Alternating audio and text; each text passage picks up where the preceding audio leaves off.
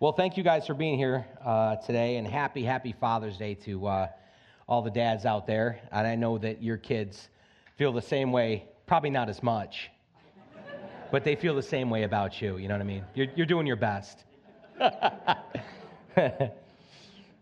Oh, boy, God is good. We were talking this morning a little bit, too, about how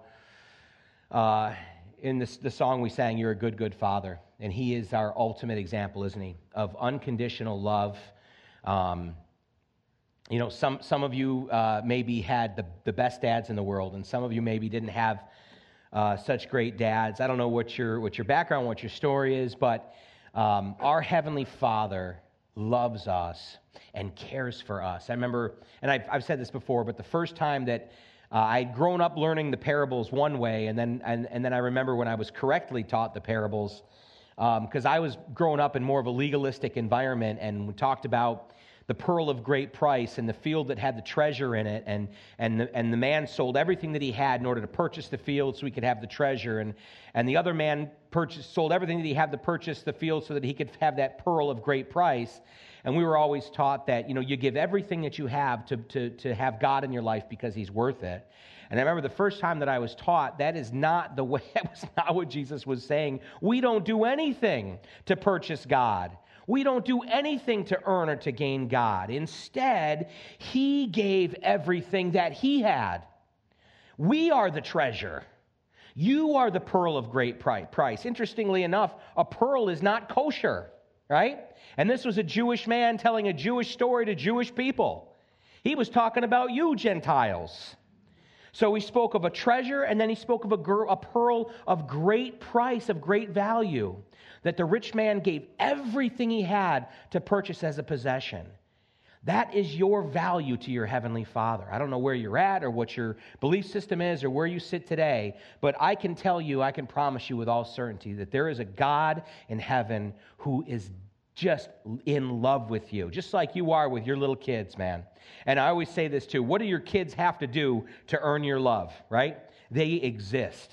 They exist, They don't do, a tremendous amount of things, especially early on, right, to earn your love. I couldn't do it without them. You know what I mean? They're like an anchor, okay? Is what it is. No. You just love them.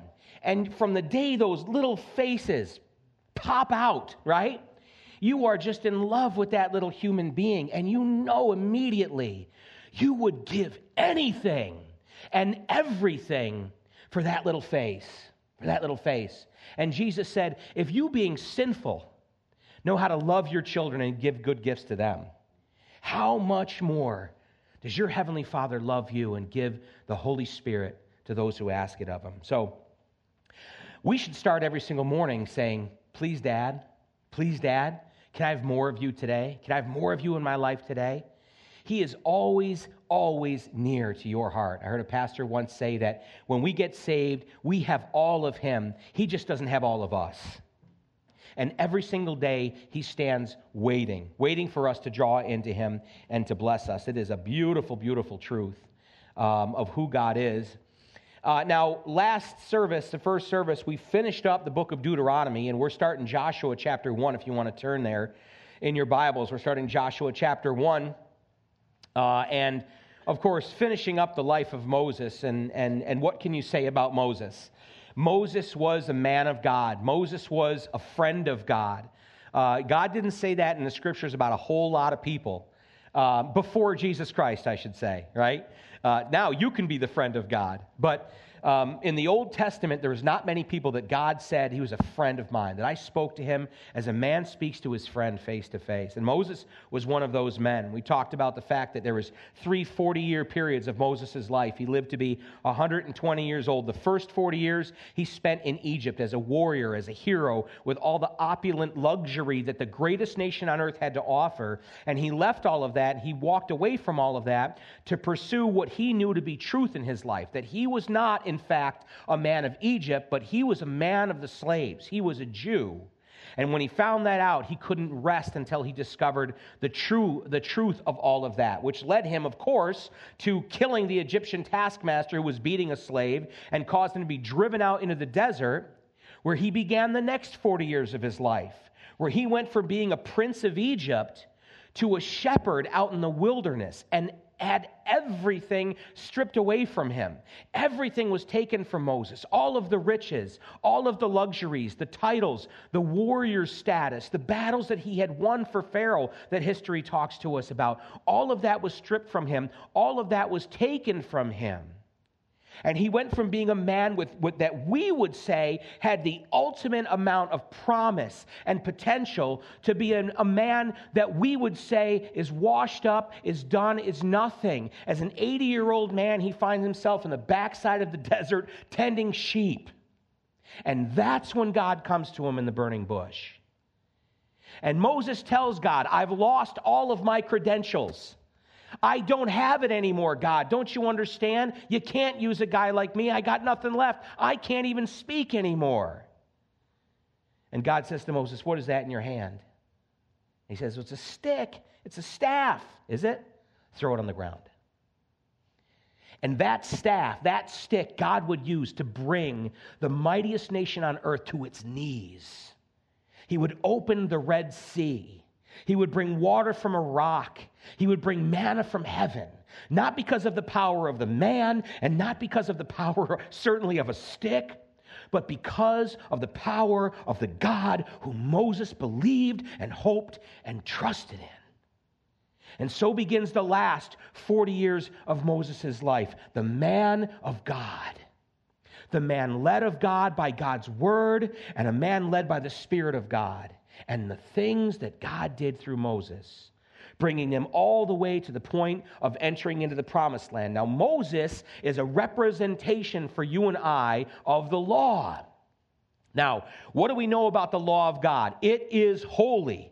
It is perfect. There is no fault to be found in the law. Now, men try to find fault in the law of God. Men try to accuse God of many things, and it doesn't matter, right? It's the old phrase, he's God and we're not.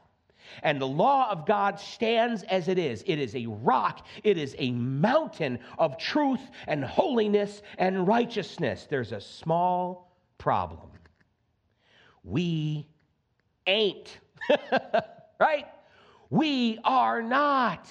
We can't live up to it. It's too much for us. When Moses came down from Mount Sinai, after being in the presence of God, the Bible says his face shone like with a radiant light to where the people were afraid of Moses and asked him to put a veil over his face to cover that glory of God, even though it was fading. It was too much for them. And they said, we can't bear his presence, Moses. We can't certainly see his face, and we can't even hear his voice. It's too much for us. And in Deuteronomy chapter 18, God prophesied to Moses what he was going to do. And he prophesied this. In Deuteronomy 18, 15 to 19, he said this to Moses. The Lord your God will raise up for you a prophet like me from your midst. Moses is speaking this to the people. From your brethren. Him you shall hear, according to all you desired of the Lord your God in Horeb in the day of the assembly, when you said, let me not hear again the voice of the Lord my God, nor let me see this great fire anymore, lest I die. And the Lord said to me, what they have spoken is good. In other words, they're right. They can't bear it. So I will raise up for them a prophet like you, Moses, from among their brethren, and will put my words in his mouth, and he shall speak to them all that I command him. And it shall be that whoever will not hear my words, which he speaks in my name, I will require it of him. And so God did exactly that when he sent Jesus Christ. If God could become a man, if God could become one of us, what would he look like? Well, he would look exactly like Jesus Christ. And Jesus Christ showed us who God really was. Not this fiery, indignant, angry being just waiting to stamp you out of existence. But instead, a God of love who was willing to do all that was necessary to bring us back into fellowship and relationship with him, even offering up his only Son, whom he loves, on our behalf. That's the value that you have to him. Jesus showed us that. Jesus showed us the true nature of God when he touched the leper. when he healed the blind, when he healed the lame, when the sinful people of the streets were brought to him, and rather than rejecting them and sending them away to judgment like the religious hypocrites did, he embraced them and he brought them into himself and he taught them and he loved them and their lives were transformed. That's who God is, and that's what God is all about. And what he showed us through that was the law itself can never bring us into the promised rest that God has for his people. Now remember, when God created the heavens and the earth, he created all of the elements, all the aspects of earth until the seventh day. And then on the seventh day, he rested. And he hallowed that day. He made it holy. And he said, this is a day that is to be hallowed and holy. Do you remember when nothing was open on Sundays back in the old days? I mean, that's me now. That's used to be like that was my dad's days. Now, like, I'm the old days now. I remember when I was a kid, there was virtually nothing open. Now, Sunday's another day for doing business, man. There's money to be made. But it used to be hallowed. There was a reverence there simply because God had set that day aside as a day for people to stop and to rest from their labor.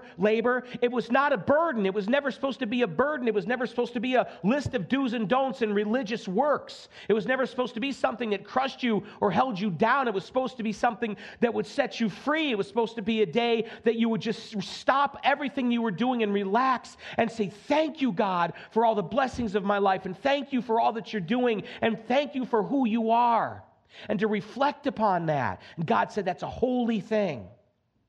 But in the spiritual sense of what that day represents, there is a Sabbath day rest for the people of God, the Scripture says. And Jesus Christ is our Sabbath day rest. He is your rest. If you're looking to find rest, if you're looking to find joy, if you're looking to find peace, if you're looking to find contentment, you can look no further than the man Jesus Christ. He offers it up to you. And he said to his disciples and to anyone who would listen, and that includes you and I, take my yoke upon you and learn from me.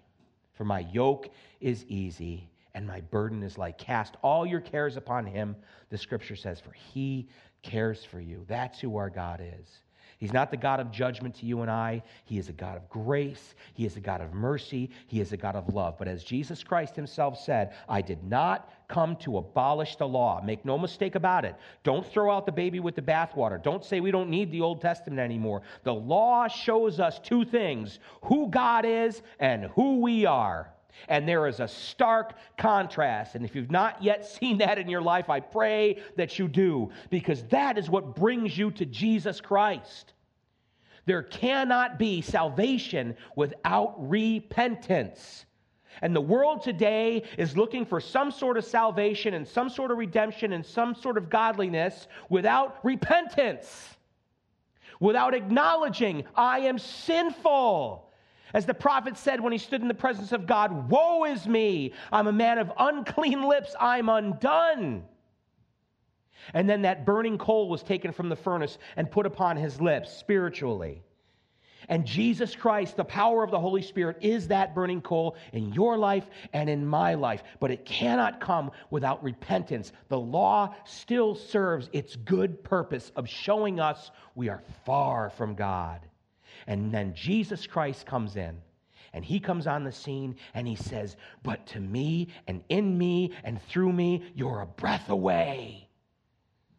Turn your eyes upon Jesus. Look full in his wonderful face. God is there. And so the law represented in Moses could never bring the people into the land of Canaan, which represents rest, that rest we have in our relationship with God through Christ Jesus. And so Joshua is the one who brings them across the Jordan River and into the land of rest. Now, his name was actually Yehoshua, and if you didn't already know this, that was Jesus' real name. Jesus' real name wasn't Jesus. I don't know if you knew that. That's not a Jewish name. Okay? That's a translation. It's okay to call him Jesus, all right? It's okay. Don't feel bad. But his name was Yehoshua. You know what that means? God, our salvation. That was his name. And so Joshua, whose name was Yehoshua, meaning God, our salvation, was the one who was going to bring the children into the promised land, into the land of rest. From the beginning, from all the way back in the Old Testament. We always say this all the time. The Old Testament basically is this: Jesus is coming, Jesus is coming, and the New Testament is this: Jesus is here, right? Jesus is here. We see him pictured continually in the Old Testament. So, we last service talked about the death of Moses, and now we begin chapter 1 of Joshua. After the death of Moses, the servant of the Lord. Now, I hope that's on my tombstone. You know what I'm saying? I hope that could rightfully be printed on my tombstone. Frank Thomas, he loved chicken wings, and he was a servant of the Lord, right? And if it's the epitaph, it's the PS, it's the afterthought, if it's the index, I just want it to be somewhere. And he was a servant of the Lord. But Moses, the servant of the Lord, after the death of Moses, the servant of the Lord, it came to pass that the Lord spoke to Joshua, the son of Nun, Moses' assistant, saying, Moses, my servant, is dead. Now therefore arise, go over this Jordan, you and all this people, to the land which I am giving to them, the children of Israel. Every place that the sole of your foot will tread upon, I have given you, just as I said to Moses. From the wilderness and this Lebanon, as far as the great river, the river Euphrates, all the land of the Hittites, and to the great sea, toward the going down of the sun, shall be your territory. No man shall be able to stand before you all the days of your life. As I was with Moses, so I will be with you. I will not leave you or forsake you. Be strong and of good courage, for to this people you shall divide as an inheritance the land which I swore to their fathers to give them. Only be strong and very courageous, that you may observe to do according to all the law which Moses my servant commanded you. Do not turn from it to the right hand or to the left, that you may prosper wherever you go. This book of the law shall not depart from your mouth, but you shall meditate in it day and night, that you may observe to do according to all that is written in it. For then you will make your way prosperous, and then you will have good success. Have I not commanded you? Be strong and of good courage. Do not be afraid nor dismayed, for the Lord your God is with you wherever you go. And I just can't think of a better blessing to have. What happened? I was starting to dance. Joshua was born a slave in Egypt.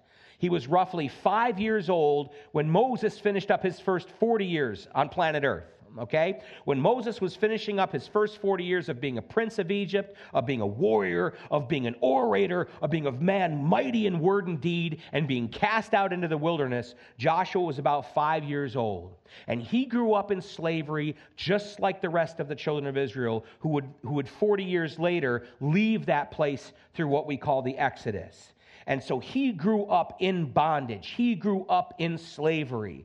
Unlike some of the movie depictions, Joshua probably had whip marks on his back. He had only ever known being a slave until he was about 45 years old. Okay? That was his identity. That was who he was. And yet, there was something about Joshua, and the Bible never lays out any special qualities in Joshua other than this: he believed. He believed. And secondly, he wanted in on the relationship that Moses had with the Lord God. And we're going to talk about that. First, I want to read to you out of 1 Corinthians chapter 10, verses 1 to 5. Moreover, brethren, I do not want you to be unaware. Now, this is Paul writing to the church in Corinth, okay? He's writing to the Gentile church. He's writing to born-again Christians. Moreover, brethren, I do not want you to be unaware that all our fathers were under the cloud. That was the cloud that followed them. Remember, the pillar of cloud by day and the pillar of fire by night, and also the cloud that settled above the tabernacle in the wilderness. They all passed through the sea. That's the Red Sea. They were all baptized into Moses in the cloud and in the sea. They all ate the same spiritual food and all drank the same spiritual drink. For they drank of that spiritual rock that followed them, and that rock was Christ. Now remember, when the children of Israel had come out of the land of Egypt, and they got to a place where there was no water, and they were thirsty, and they cried out. They were ready to kill Moses and head back to Egypt. And God tells Moses to strike this rock, and when he does, water bursts forth and comes out of the rock, and they all drink from it. Notice what he continues. But Okay, so the first part of that is they experienced all of these miracles, the same miracles that Joshua experienced, the same miracles that Caleb experienced, the same miracles that Moses experienced. All the children of Israel saw it. They all experienced the same thing, and yet, with most of them, God was not well pleased, for their bodies were scattered in the wilderness. Now, I would put it to you, why is that? Why is that? We've been talking about it in the book of Deuteronomy. When they came from Horeb, Mount Sinai, through the wilderness to the promised land the first time, that first generation coming out of Egypt, when they sent in the 12 spies, they said, the land is indeed good and plentiful and flowing with milk and honey, but there are giants in the land. We can't stand. We were like grasshoppers in our own eyes. We can't do it. We can't do it. And the entire nation lost heart. And they failed to believe. And they wanted to kill Moses again and go back to Egypt. And God says, you can't enter in. It wasn't just God judging them. Fine. You don't want it? Fine. Go die in the wilderness. No. You don't understand. You cannot ever enter into God's rest without faith. That's what the scripture teaches us. Without faith, it is impossible to please God. Because anyone who would come to him must first believe that he is, and secondly, must believe that he does what his word says. In other words, that he's a rewarder of those who diligently seek him. Without faith, it's impossible to please God. They could never enter into the land of rest because they didn't believe. But Joshua was different. One of my favorite accounts about Joshua is after Moses had gone up, received the 10 Commandments the first time, and then came back down. The children of Israel had made the golden calf, and he broke the tablets, remember, and then took the calf and ground it up in water and made the people drink it, and then he drew a line in the sand and had said, anyone who's on the side of the Lord come on this side of the line, and then Levites went on that side of the line, which is why they became the line of priests. And remember, Moses said, take your sword out and everyone kill his neighbor. And there was this great judgment that took place because of their idolatry. After all of that, Moses goes back up to the mountain and he receives another set of tablets from the Lord, the rest of the law concerning the rules and regulations for living, but also the sacrificial rules and the rules for their spiritual conduct and their worship. And after that, Moses comes down, and this is before the tabernacle is built, okay? So when Moses was on Mount Sinai, God gave him all of the instructions, if you remember, in great detail on how to build the tabernacle. But before that was built, here's what it says in Exodus 33, 7-8, and 10 and 11. Moses took his tent and pitched it outside the camp, far from the camp, and called it the tabernacle of meeting. Okay? So this is a temporary tabernacle that Moses set up before the actual real tabernacle was built. And it came to pass that everyone who sought the Lord went out to the tabernacle of meeting, which was outside the camp. So it was, whenever Moses went out to the tabernacle, that all the people rose, and each man stood at his tent door and watched Moses until he had gone into the tabernacle. All the people, remember Corinthians, saw the pillar of cloud standing at the tabernacle door, and all the people rose and worshiped, each man at his tent door. Now, I want to remind you that it had said earlier, it came to pass everyone who sought the Lord went out to the tabernacle of meeting, okay? Went out to the tabernacle of meeting, which was outside the camp. But all the people, each man stood at the tent of his front door and worshiped from there. Okay, what does that tell you? Were they really seeking the Lord? So the Lord spoke to Moses face to face as a man speaks to his friend, and he would return to the camp. Here it is. But his servant, Joshua, the son of Nun, a young man, did not depart from the tabernacle. He did not depart from the tabernacle. What made Joshua special? What made Joshua worthy to be the successor of Moses? Well, you go back to the first 240 years of Moses' life and that being broken down. And here's what was happening. Watch this. While Moses was out in the desert being broken down by God in the wilderness, where all of his gifts were being stripped of him, Joshua, from the time he was born, was being stripped of who he was by the Egyptians. And God used Joshua's bondage, God used Joshua's slavery to make Joshua into a man who was humbled before the Lord, was willing to serve, and who believed everything God said. And so when Moses erects this tent and calls it the tabernacle of God, temporarily before the tabernacle, anybody who seeks the Lord can come out here, and no one wants to go out there. They're just afraid because they know they're not worthy. But Joshua, he doesn't leave the tent. Now, verse 3, every place that the sole of your foot will tread upon, I have given you, as I said to Moses, from the wilderness and this Lebanon, as far as the great river, the river Euphrates, all the land of the Hittites and to the great sea, toward the going down of the sun, shall be your territory. The word of the Lord will always come to pass. Exodus 23:31, God said this to Moses. And I will set your bounds from the Red Sea to the sea, that is, from the Red Sea to the Mediterranean Sea, Philistia, and from the desert to the river. For I will deliver the inhabitants of the land into your hand, and you shall drive them out before you. Verse 5, God says, no man shall be able to stand before you all the days of your life. And as I was with Moses, so I will be with you. I will not leave you or forsake you. You can put your trust in the Lord. Hebrews chapter 13 and verses 5 to 6 says this. Let your conduct be without covetousness. Now, the Bible calls covetousness idolatry. You know, we don't have little golden idols that we set up and to the little golden idols, okay? But we have lots of covetousness. I wants it.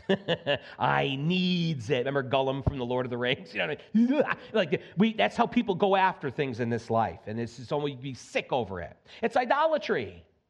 Anything in my life that stands before my relationship with God, anything, any way, and any time that I put that thing before God, it has now become an idol in my life. Okay? Covetousness is idolatry.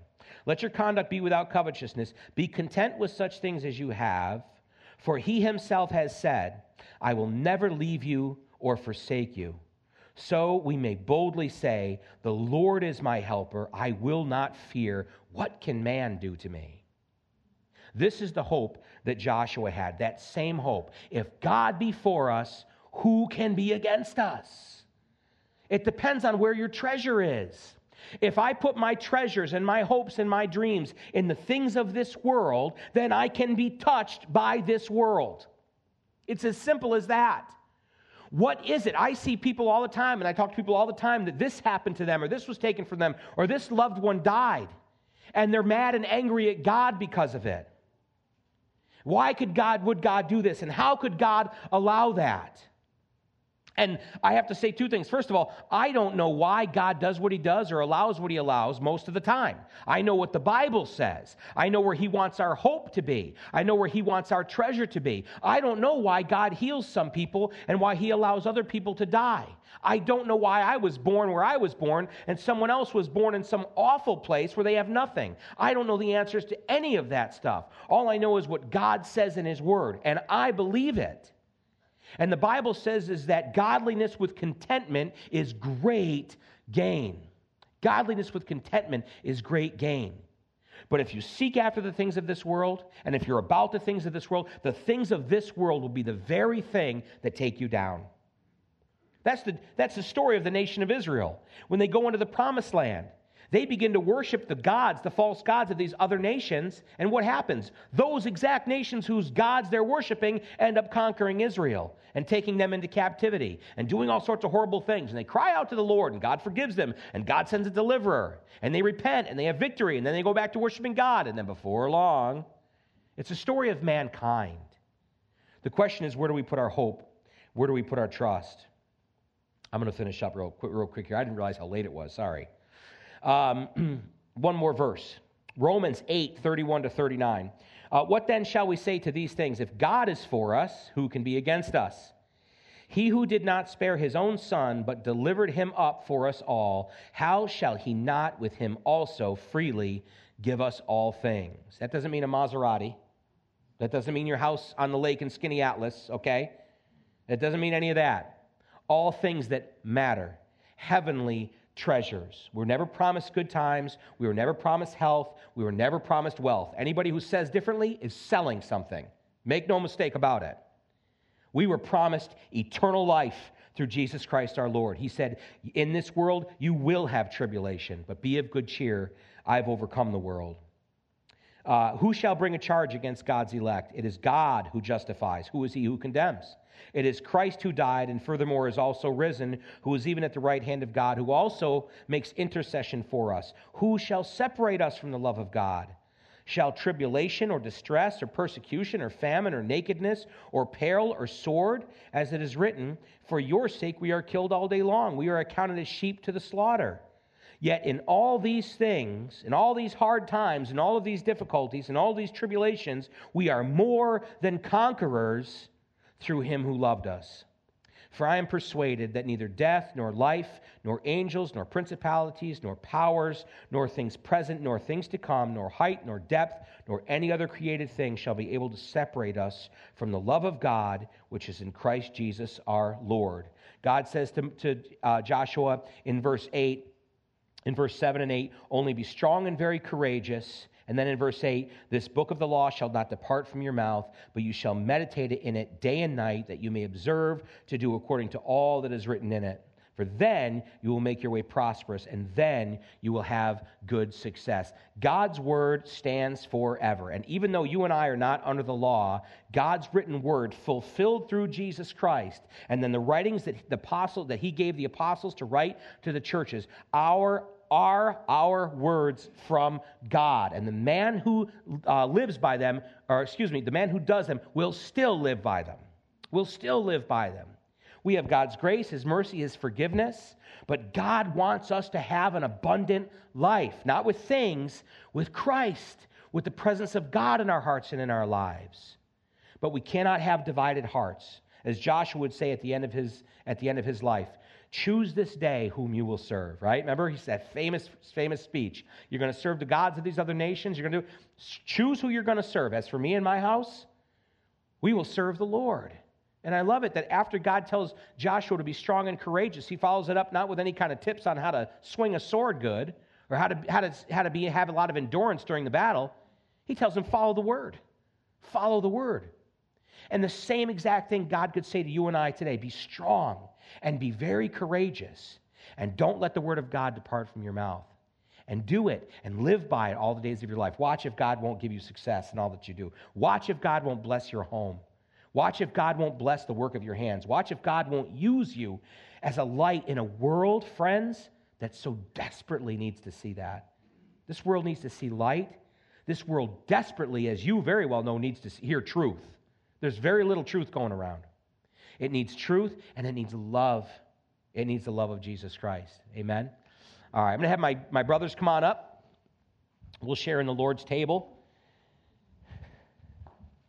And we talked about this first service as well, but I can never say it enough, because to me it's one of the coolest things that Jesus ever did, where he literally changed a holiday, right? The Passover meal was a part of the law. It was the very first law given to the Jewish people, right? Before they left the land of Egypt, God instituted the Passover. And he said, this is something that is to be kept through all of your generations. And the Jews to this day in Israel and around the globe still keep the Passover. Right? Just as God had said. And so the communion table, or the Lord, what we call the Last Supper or the Lord's table, was nothing more than a Passover meal. It was a Jewish Passover meal. But Jesus changed everything that night. He changed everything that night, because when he was passing around the matzah, and then when he was passing around the wine, instead of the usual things, he said, this is different this time, and I've longed to share this with you guys. He said, this is my body that's broken for you. It's not about you keeping the law anymore. It's not about you keeping the covenant. It's not about you doing all the right things. It's about my body being broken for you. It's about me taking your judgment upon myself. This is my body that is broken for you. And he passed the cup and he said, this is my blood. This is the blood of a new covenant, which is shed for you. It's on your behalf, to atone for all of your sins. People say, you think God could have forgiven Adolf Hitler? You think God could forgive Osama bin Laden? Absolutely. People get put out by that. And I respond with this question. Whose sin is the blood of Jesus Christ not good enough to cover? That's the question you got to ask yourself. Stop looking to the horizontal and look above. Jesus Christ, that blood that was shed, believe it, can atone for anyone's sins. And it atoned for mine, thank God. And they were many, Steve. It was bad for a while, right? It was bad, right? You know, it was bad. Freely. And this is the Christian walk. Freely you've received, freely give. People ask you, hey, maybe could you marry us? I'm not sure. Well, how much does it cost? It doesn't cost anything. They look at you like you got 4 heads. Freely you have received, freely give. I don't want anything. I have everything. God is that good. He has given everything to us.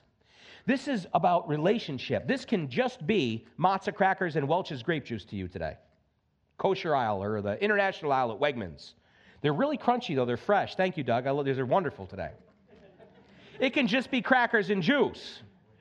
There's nothing magic here. You know what I'm saying? If I ring a bell and spin around 3 times, nothing happens.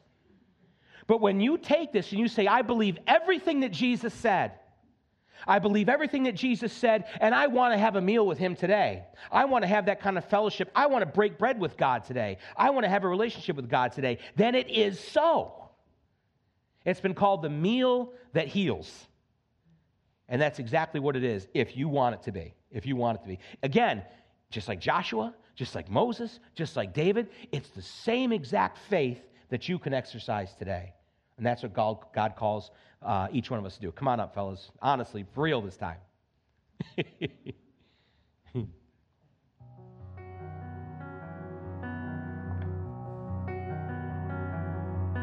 Do you feel the world is broken? We do. Do you feel the shadows deepen? We do. But do you know that all the dark won't stop the light from getting through? We do. Do you wish that you could see it all made new? We do.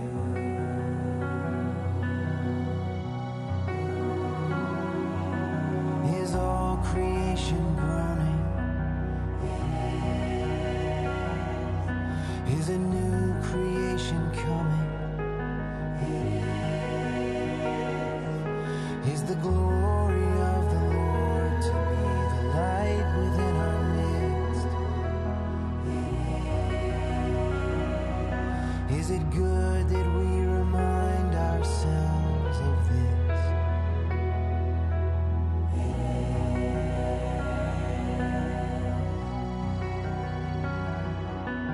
Is anyone worthy? Is anyone whole? Is anyone able to break the seal and open the scroll? The Lion of Judah, who conquered the grave. He is David's root and the Lamb who died to ransom the slave. Is he worthy? Is he worthy of all blessing and honor and glory? Is he worthy of this? He is.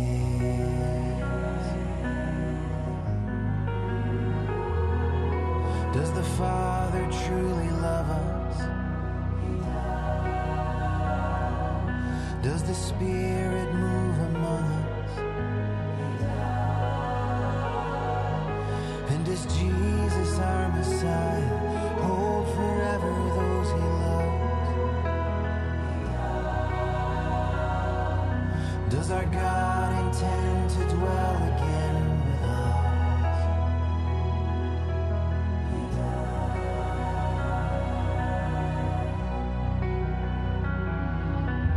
Is anyone worthy? Is anyone whole?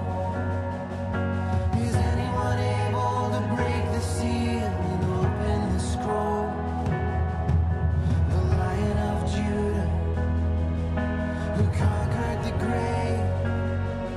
He is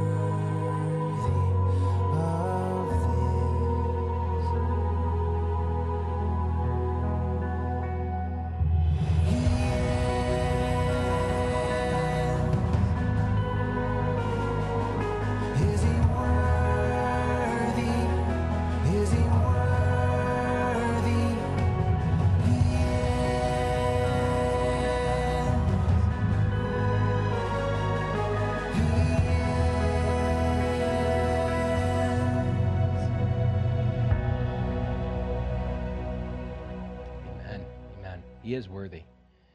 And everything that he did was for you and for me. That's pretty flattering.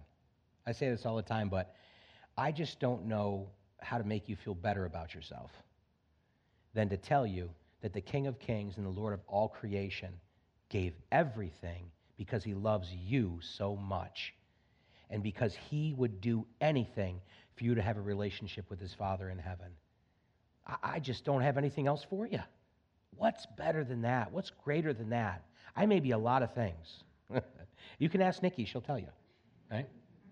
I may be a lot of things, and I may act like a jerk a lot of times, and I may say stupid things and act stupid, but I'll tell you what, I know whose I am. I know whose I am, and I know that he did the things that he did for me for love, and I know that he has that same love for you. And if there's anybody here, and we need to do this more often, if there's anybody here who doesn't know Jesus Christ today, if you want to have a personal relationship with him, and if you don't know him, please come and see me after service, and I'll introduce you, okay? So let's share this together, saints. The blood of Jesus Christ, the body of Jesus Christ shed for you and I. Amen.